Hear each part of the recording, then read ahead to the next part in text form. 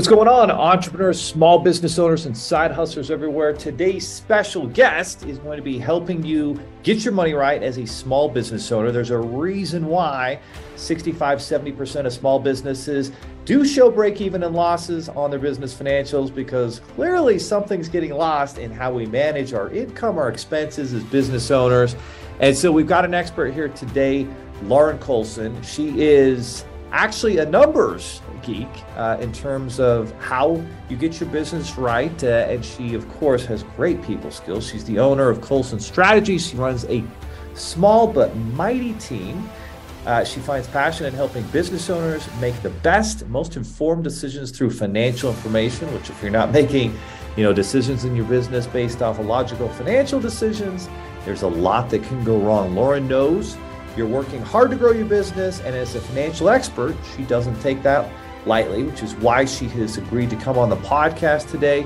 Lauren, along with her team, take the scary out of your finances so you can focus on what matters most.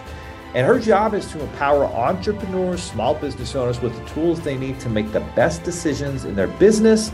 She's more than a business owner. She is a mother of two, a coffee lover, and a book reading, beach loving, mindset enthusiast, coming to us from the great free state of Florida. Lauren, welcome to the podcast. Hey, thanks, Leo, for having me. There are over 32 million businesses in the U.S., and over 90% of them will never break seven figures in annual sales. So how do we as entrepreneurs or aspiring entrepreneurs break into that seven figures club?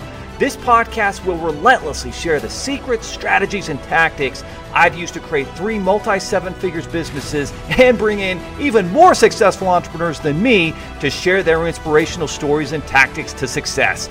You can create your dream business and life right now. So buckle up and let's go.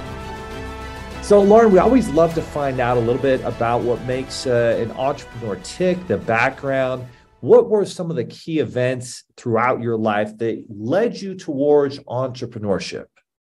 Yeah, growing up, always wanted to have my own business. I found ways to monetize everything that I was doing, whether it was like having a concert for Christmas vacation when family came over and charging tickets, to creating a newsletter that the family had to subscribe and pay for. I've always loved building and creating things.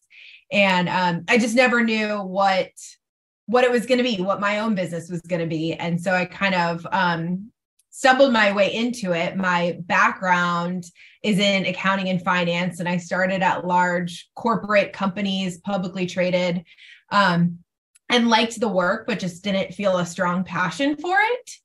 And then I pivoted to a high growing startup and just fell in love with the culture, the people, the environment, and the energy, and was like, okay, this is where I belong. And there I was able to build out the financial infrastructure and really provide financial and operational data to the leaders of the company, for them to make the best decisions. And that was something that wasn't being done before. And I just saw the power that could bring the company and the leadership. And then wanted to take kind of that framework and work with multiple companies, which is how COLSON Strategies was created.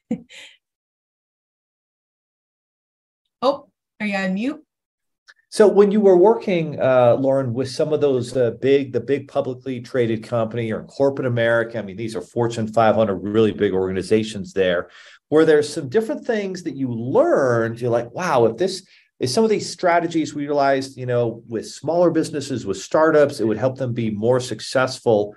I'm curious if there were different tactics or things you learned and saw like, oh, this could be really useful, in different business circles, or was it something where you're like, actually there's some of the things that the startups are actually doing better, the small business owners versus corporate, or was it kind of a little bit of both? What did you kind of see between those two? Because those are stark differences. Big time corporate America, publicly traded company, got to follow SEC guidelines. And then, startup, we're resourceful, we're making everything work, and with less resources, maybe. What was that differentiation like? Yeah, one of the big things I saw on the corporate side that was always frustrating was that the business line of business owners were always so tied to having to hit their budget. And that by no means is a bad thing, but it would get to a point where just cyclically every year, okay, we're not going to make budget because it was kind of unrealistic numbers given to them. So how are we going to get as close as possible? We're just going to cut a lot of heads. And so do that, you hit your numbers, but then it makes it harder for you to then achieve your revenue growth and your product growth for the next year. So it was just this horrible cycle. And I felt like since it was so kind of, there wasn't a lot of concern for like, okay, what is really best for the long-term growth in the business that was at least handed down to the people that I worked with that were, pretty big decision makers within the company. And so that always bothered me. And while I can, completely value using a budget, and all the clients that we work with, we put together a budget and a forecast, there's got to be some flexibility and some reasonability coming with that. And we really look at, okay, well, what are the drivers that are really driving revenue, and like what's realistic versus what is a stretch goal, and like getting prepared for various scenarios. So that experience from corporate, I was like, let's make sure that we're not just trying to hit a budget for the sake of it. Absolutely. So it's kind of this cycle of, we've got to hit these budget numbers, and we might have to fire a few people. And then it would just kind of cycle around. Well, we've got to hit our revenue numbers. We got to hit our growth. And it's like, we just fired everything that was going to kind of help us grow. And so you're exactly right. And I think this is one of the biggest challenges that small entrepreneurs, startups, and business owners have, is identifying, well, what are the things that are actually revenue drivers? And so as you were there, at big corporate America, and then kind of transitioned into that startup mode before, going independent, what were some of the key identifiers of actually, this is what's really driving revenues, and this is where we should focus our budget and our investments? Yeah. So there's a lot of, especially when you happen to be in a season where you're flush with cash and things are going great, there's a lot of ideas. You're growing and you've got maybe other leaders in the organization, or just you're really excited and you have all these plans and you're like, let's do this and let's spend money here. And you really don't take the time to kind of map out, like, how are we monetizing this new product that we're, bringing to market, or what is the long-term strategy here? It was just like, everybody's moving to TikTok. Okay, let's do that. And let's run ads on TikTok. Well, wait a minute. Is our audience even there? That's a good question. You know what I mean? Maybe it is, but does that make sense?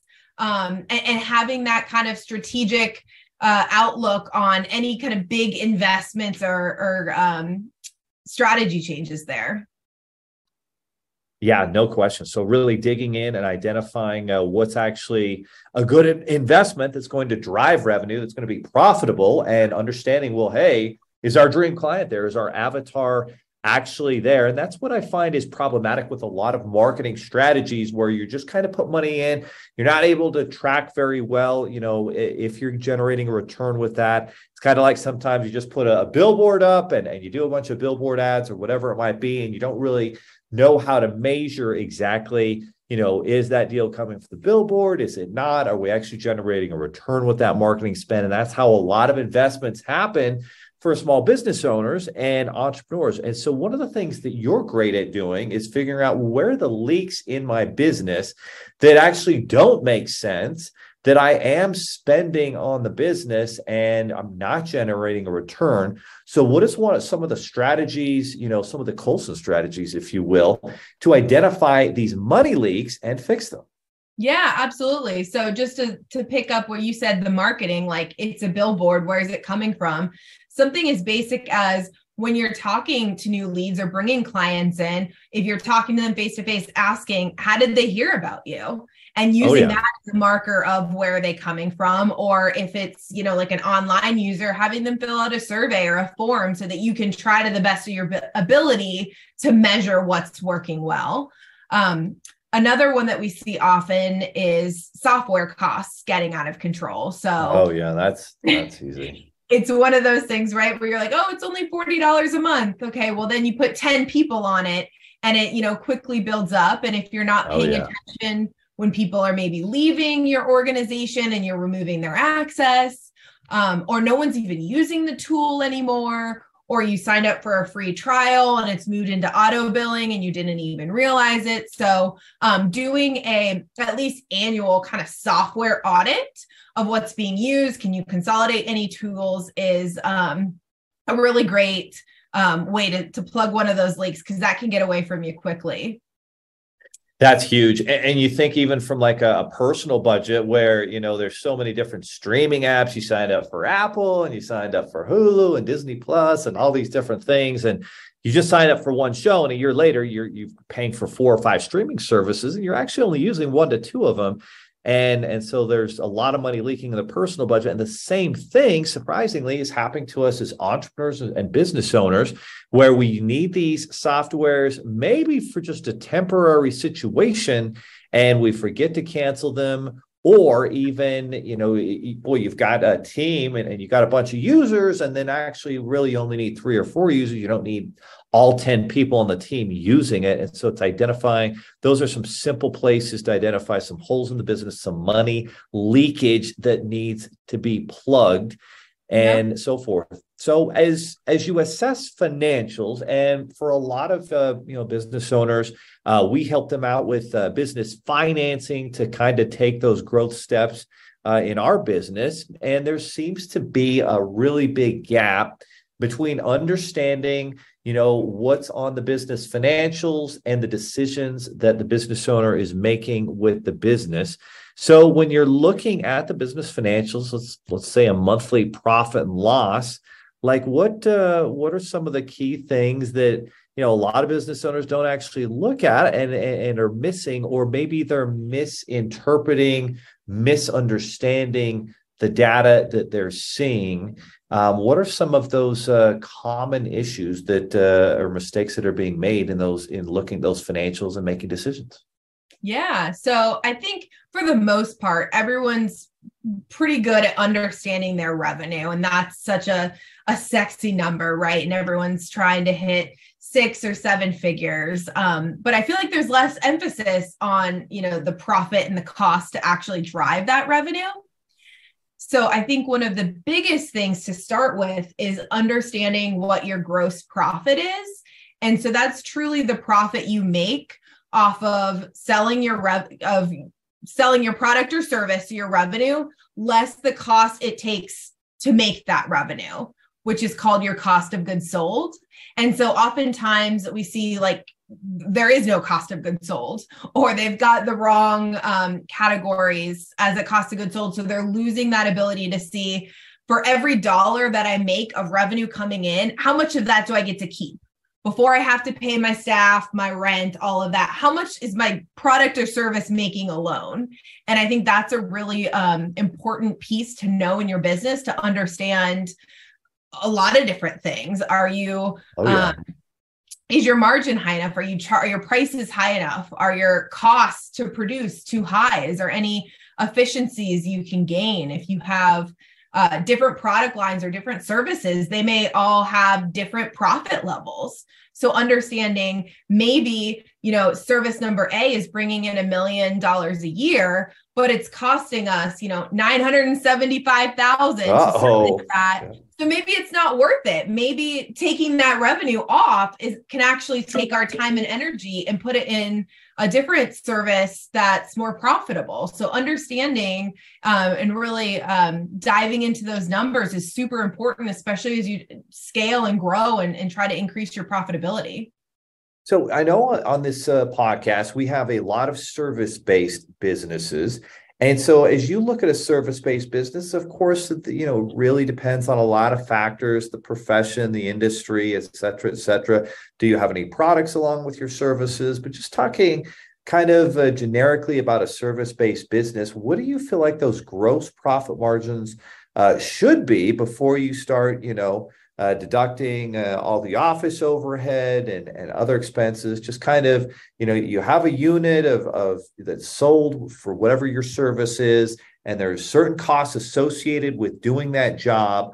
Where do you feel is a healthy gross profit percentage you should be at before you get to tackling and deducting all the rest of the overhead and staff costs?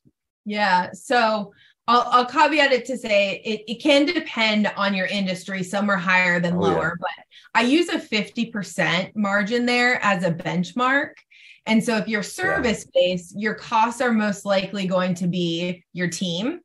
Yeah. So if you pay contractors or employees the time that they spend, doing that service. And then depending what kind of service you are, how you're getting clients, if you're doing, something like Facebook ads, Google ads, that advertising is a cost of goods sold as well. So you want to be really measuring all of that, because that's the example of, okay, how much does it cost us to acquire a customer? Are we actually making money at the end of the day if we spend $1,000 to get them, but they're only spending, $200 on this project? So that's where that really comes into play well. So I think that's super important, because if you can break it down into a unit by unit basis, then you kind of understand, okay, these are the costs associated with fulfilling on our product, with making it rain, bringing somebody in the door, whatever those marketing costs are. Maybe you have an affiliate referral program, whatever the case is. And so I like that number that you put out there of 50% as kind of a gross profit margin that you want to be at before you tackle the rest of the overhead. And so theoretically, if we're at 50% there, where do you feel like, because these numbers are all important. It's almost like, when you go to buy a house and there's a certain debt to income ratio, and maybe it's 35 or 30%, a third of your income, before taxes is kind of where the maximum amount of your mortgage payment should be. And that's how mortgage lenders look at it.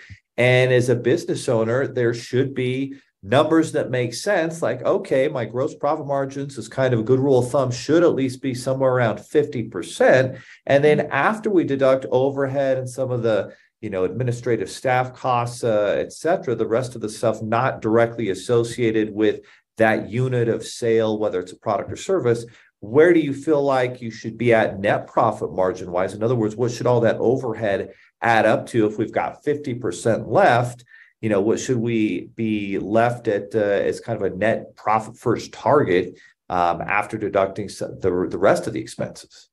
Yeah. So I like to see a minimum of 20% on your net profit.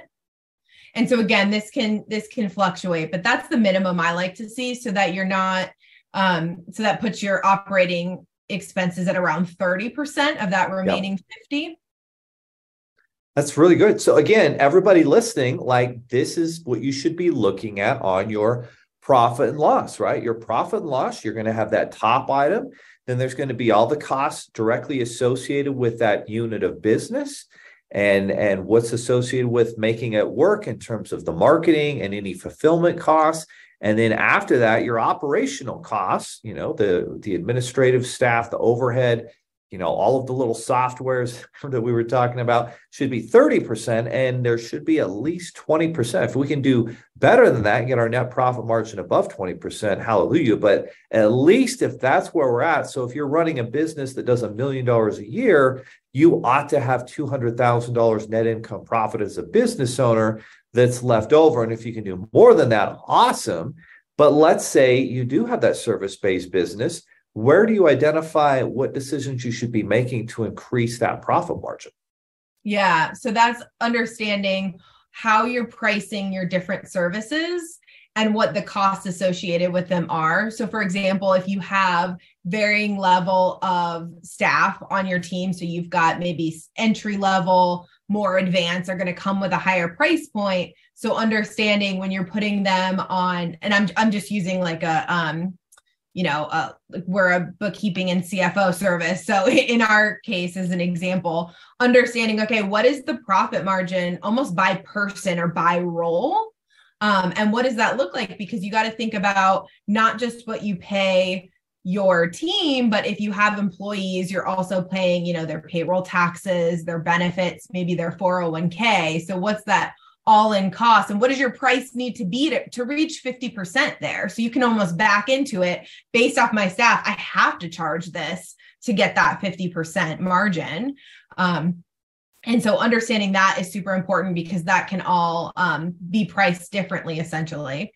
And so then if you have, we have a service that's based off of, it's not like a monthly recurring, but it is a more product based. We set people up on QuickBooks. So understanding what the time commitment is and setting budgets of internal time as well when you're mapping out what your revenue is going to be is also important.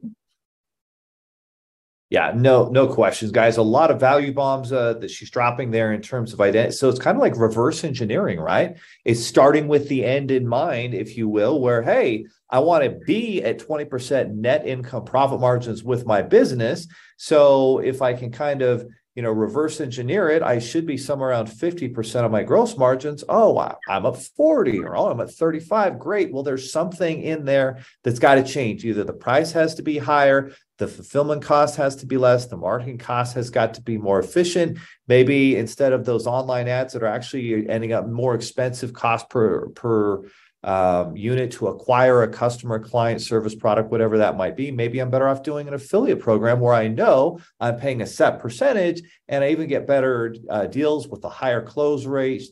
And so that's maybe an idea. And then the other one is, my operation should be at 30%.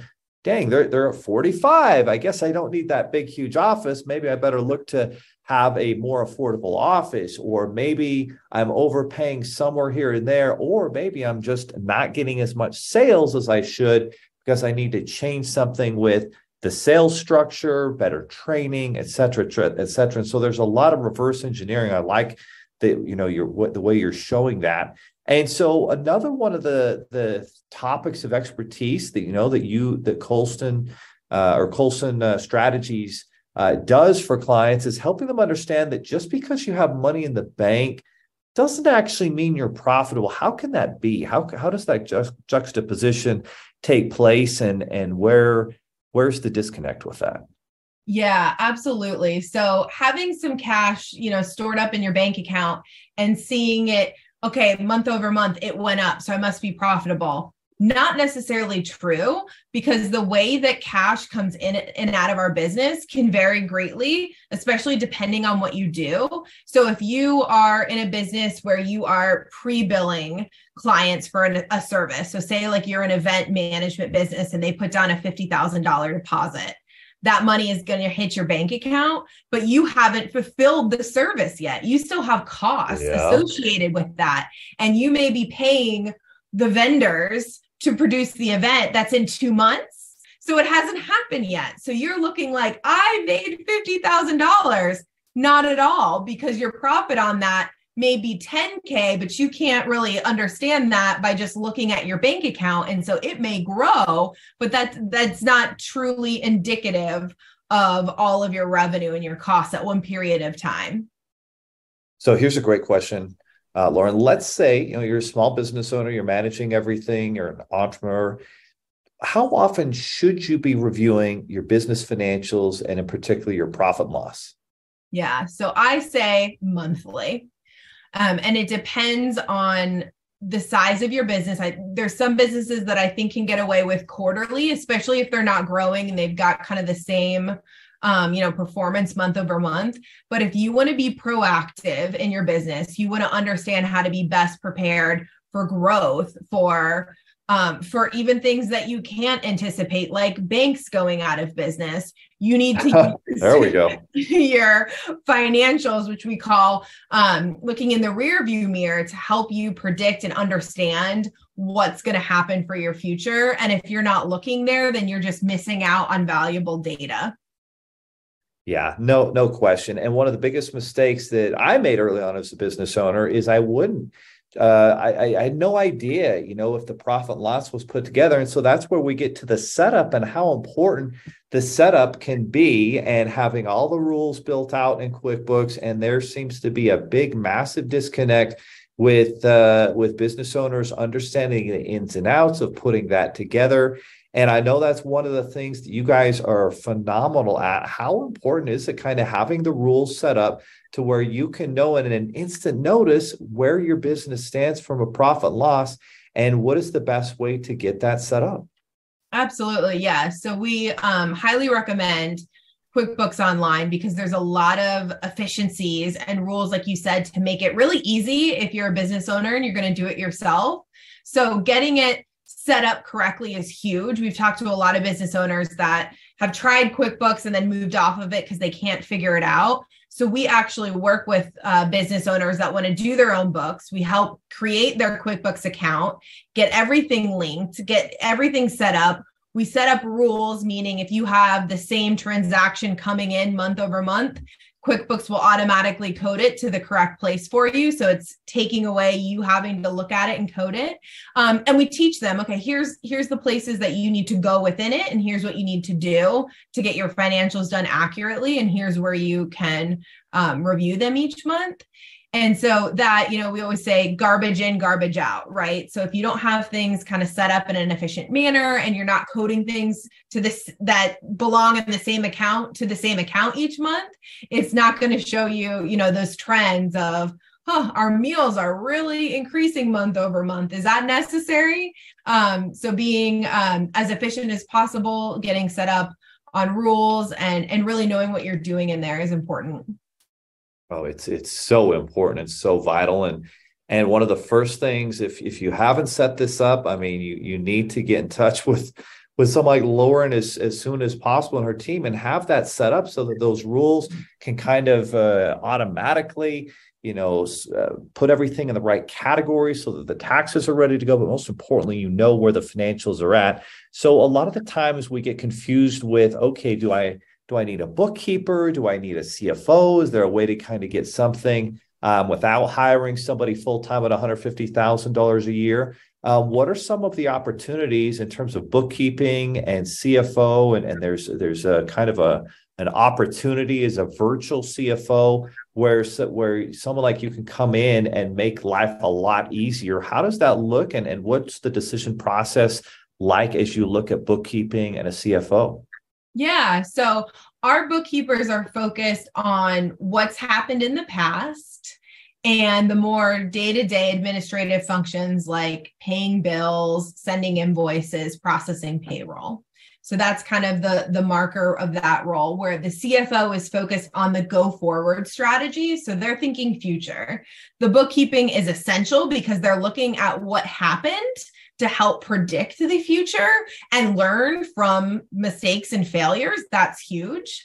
So the CFO is helping you, plan your cash flow projections, do a pricing analysis, help you look at your margins. They can do kind of industry research on how should we be performing against the market, things like that, budgets.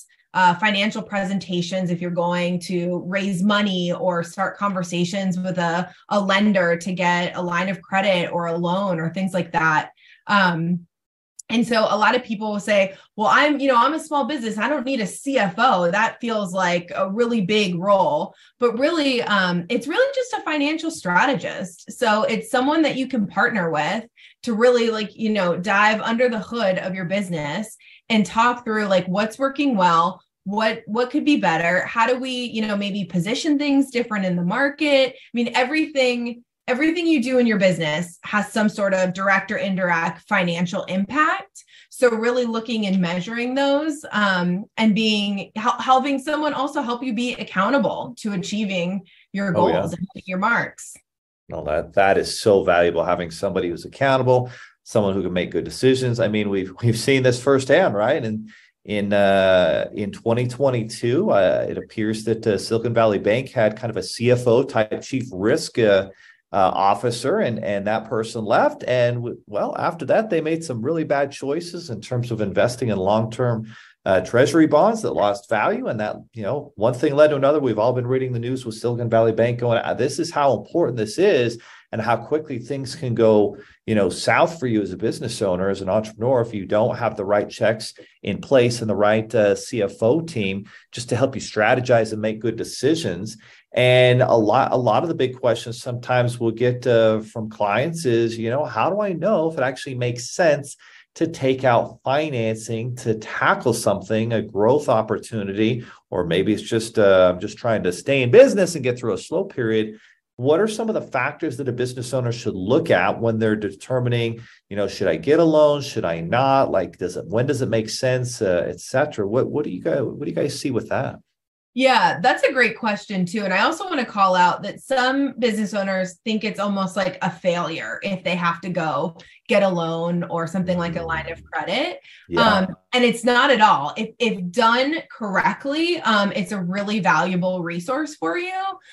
So like on the loan or line of credit piece, I mean, depending on your business, you may have extreme seasonality in which you make a lot of money in the first half of the year and not as much in the back half. And so for something like that, if you have financial projections and can, pinpoint, okay, starting June, we're going to trend down in cash and we're not going to let our team go in a slower months. We're going to kind of pivot towards other things, but we still have to pay them.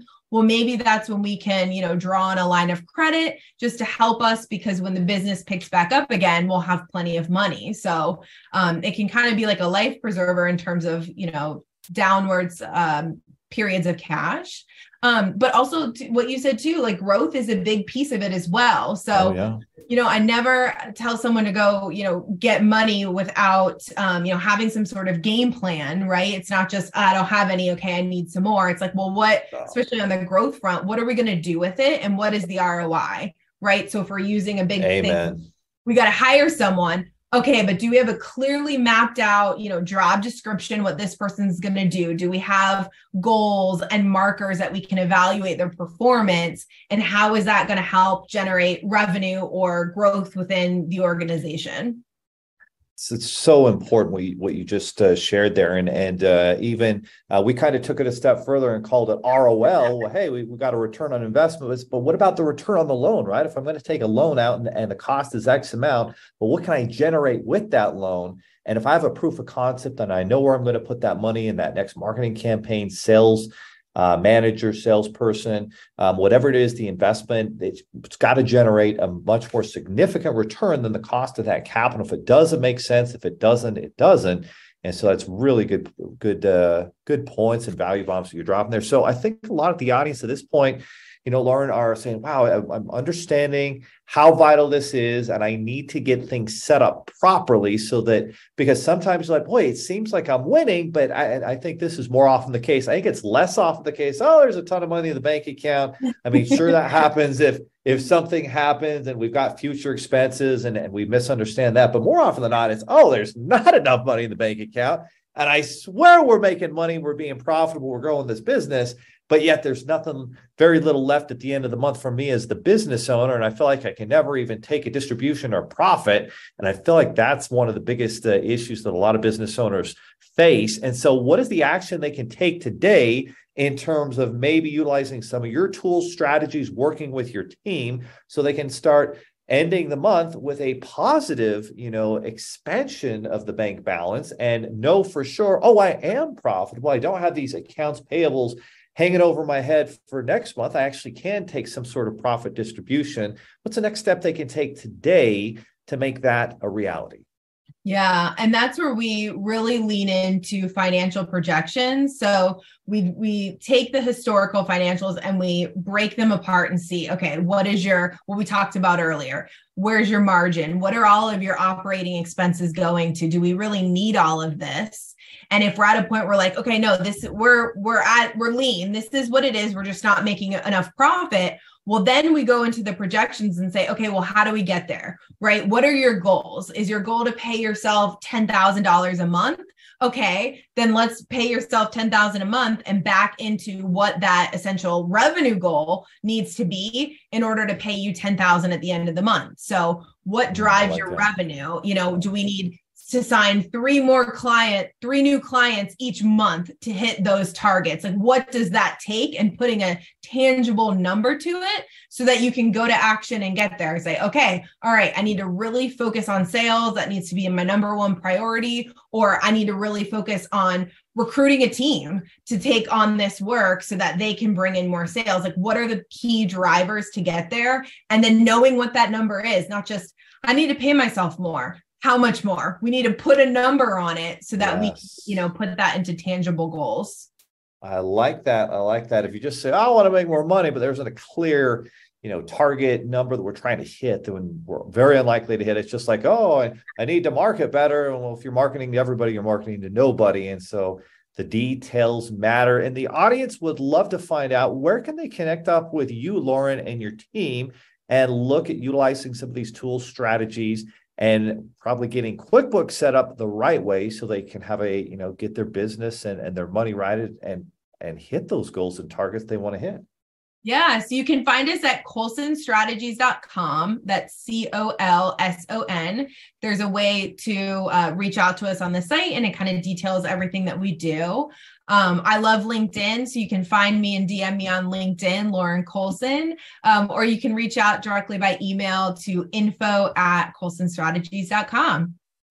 Outstanding, guys. That's colsonstrategies.com. This is not a passive podcast. This is a podcast for active business owners who want to create an epic life, by running their business the right way, getting their money right. So go to colsonstrategies.com so Lauren and her team can give you the tools to get your money right, to have a profit first mentality, to know exactly where you stand, money wise in your business, and have the right setup to where things are going in automatically, et cetera, et cetera. Of course, you can connect with Lauren Colson on LinkedIn, which is the most powerful social media app, according to Gary Vaynerchuk, for B2B and small business owners. So make sure you check that out. Well, Lauren, thank you so much for being a guest on the podcast and driving so much value to the audience today.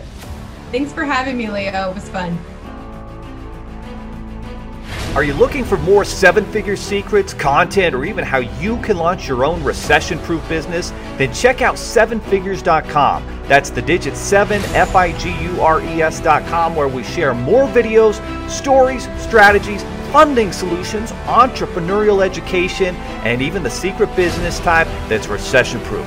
Thank you for listening, and if you're finding value in our podcast, please give us a 5-star and invite others to join the club.